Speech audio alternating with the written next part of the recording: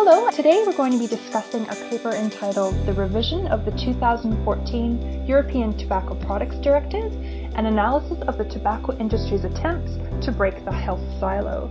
And I'll be speaking with Sylvie Peters, who is part of a collaboration between the University of Bath, Oxford University, and the London School of Hygiene. Hello, Sylvie, and welcome.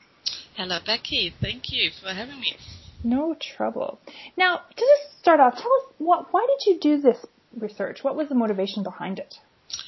Well, existing literature had already revealed that the tobacco industry's efforts to derail previous European legislation, such as the 2001 TPD is, by the way, Tobacco Products Directive, and the 2003 Advertising Directive, but this time we're actually dealing with a changed policy context. Like, on the one hand, you have Article 5.3 of the Framework Convention on Tobacco Control, and this, of course, requires parties, including the EU and its member states who have signatories to the FCTC, to protect their tobacco control policies from the commercial and other vested interests of the tobacco industry. So this should really mitigate the tobacco industry's ability to influence European policy.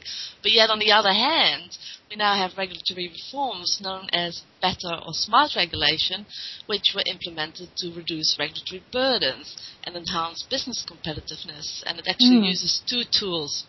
Now, there are impact assessments that actually estimate the cost and benefits of a proposed policy, and then you have stakeholder consultation, which allows those affected by the policy to be consulted early in the policy process. Now, what's particularly worrying is that evidence has shown that British American Tobacco, one of the big four tobacco companies in the world, and other companies which actually manufacture products that are damaging to health, were instrumental in promoting better regulation in the EU, anticipating that it would be harder to enact public health legislation. So what we really wanted to do was explore whether British American Tobacco's predictions were correct. Does better regulation enable corporate influence? And is the application of Article 5.3 of the Framework Convention adequate to prevent this tobacco industry interference? So basically, the aim of our study was twofold. First, we wanted to explore the size and nature of the tobacco industry's efforts to influence the TPD, identifying key entry points used to access and shape the policy process. But secondly, we also wanted to examine how the new policy context mitigated or facilitated tobacco industry influence. Wow, so I'm guessing there was a lot of tension between this sort of new way of consulting, for European regulation and Article 5.3. And so what did you find? Were the tobacco companies successful in shifting the focus away from health to economics? What did they do? Well, certainly one of their biggest strategy was to shift the debate from health to economics, and that's quite clearly. They knew, of course, that they can't win the battle on a public health platform. For instance, in the Commission, rather than lobbying the health department, Freedom of Information documents showed that the tobacco industry were actually targeting the Departments of Agriculture, the Department of Enterprise and Trade.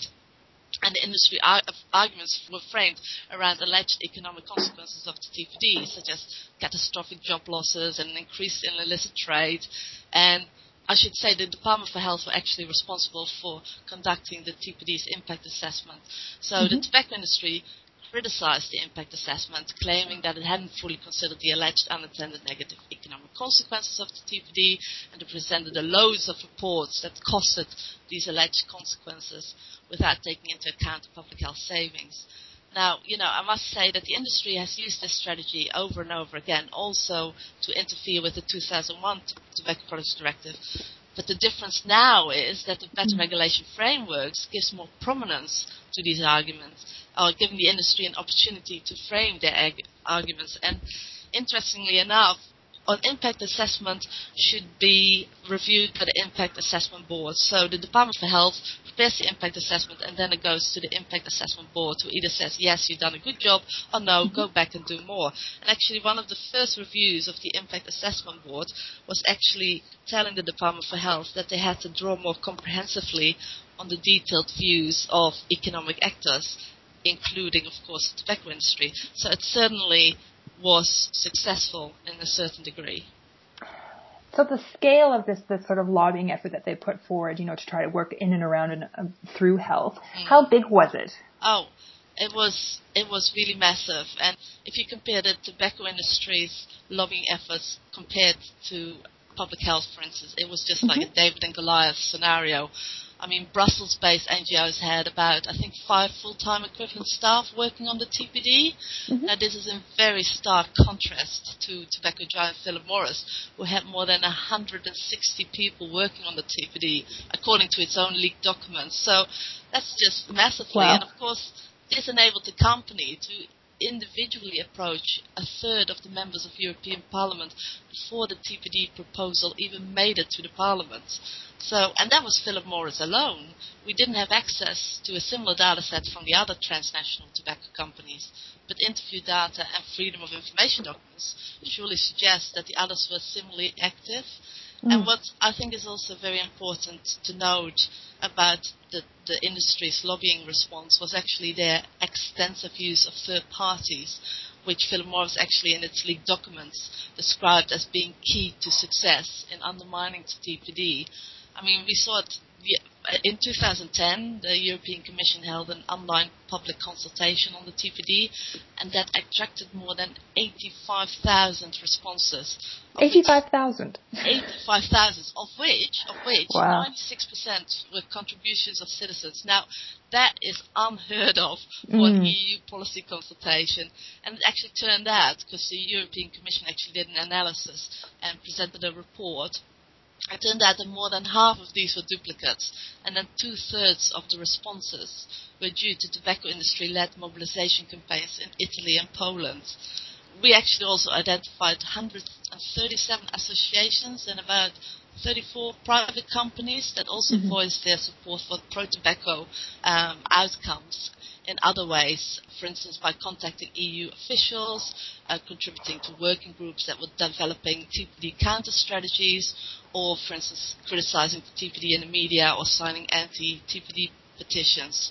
And at the moment, we're actually examining whether these third parties have financial links with the tobacco companies, and so this is still ongoing work, but so far we have identified that already 51 of these third-party associations, which do not always disclose that they have financial links with the tobacco companies, but they certainly do, so that's still a big piece of work. It's quite clear that the consultation process was, how representative is it really when it's been hijacked by multinationals? And I think we can also say it's certainly also delayed.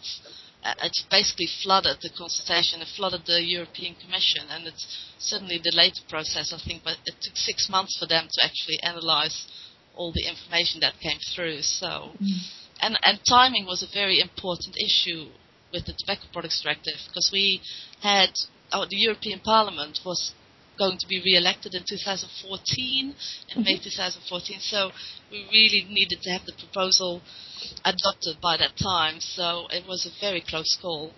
Do you feel the most negative outcome of this process was the time delay, or did they actually manage to water down some of the regulatory requests as well? I actually would say it wasn't the delays, because in the end the TPD was passed on time, but I would say that the most negative outcome would be the removal of one of the provisions that the industry was most concerned about, and that was plain packaging. I mean, if that had been introduced EU-wide, it would have, after, of course, Australia's adoption, set a major precedence globally. But, I do think it's important to remember the enormous opposition that we faced, and for some time, as I said before, it didn't look like the TPD was going to be passed on time. So I do think that we should consider the TPD a success. And it certainly significantly advances public health in Europe. I mean, we're now going to have 65% combined health warnings on the front and back of a cigarette pack. And importantly, member states that want to go beyond the requirements specified in the TPD can do so now. And the UK, Ireland, and France are already considering adopting plain packaging legislation, so hopefully others will follow. Well, yes, it looks like the UK today, looks like they're actually going to be really close to doing it, which was very exciting and unexpected news. And so would you just maybe have any lessons for other countries on how they can avoid having their same regulatory processes hijacked by these tobacco companies? Because obviously what they do in one country, they go and do everywhere else. So is there anything we can do to prevent this from happening? Transparency is the key word. I think that those engaged in influencing policymaking should be obliged to declare who they are, on whose behalf they're lobbying, the nature of their lobbying activities, and if they have any conflicts of interest. And I suggest it's also important to move beyond the traditional boundaries of public health and engage with upstream policy initiatives that could impact health policies, such as better regulation. I mean, check if better regulation is pushed in your country and be cautious of its impacts and engage with non-health elements of the government. These are the people that the tobacco industry are targeting with their pro-tobacco messages. And then I suppose finally I suggest it's more important than ever really that we make sure that Article 5.3 of the Framework Convention is understood and implemented whole of government, because that's what we found. Even though in the health departments it's implemented very well, non-health elements are not necessarily that good at it. So it should be implemented whole of government, and hopefully that will make it a little bit more difficult for them in the future. Yeah, no, I absolutely agree. I think that there is too much focus on keeping tobacco control, and particularly the FCTC, within health. Yes. And industries realize that, and is going over and above and around and through health to get around that. So that's fantastic. And using third parties. I mean, that's it. I mean, we have a definition of the tobacco industry, but, you know, perhaps that's an unintended consequence of Article 5.3, that the tobacco industry is now more and more looking at more credible third parties to push their message. Absolutely. People who are interested in reading the full paper, of course, can access it on the Tobacco Control website. And certainly there's quite a few papers that I know your research group has put together about tobacco industry interference and tobacco control. So I would encourage people to read deeper and explore more of your work. Thanks so much for talking with us today, Sylvie.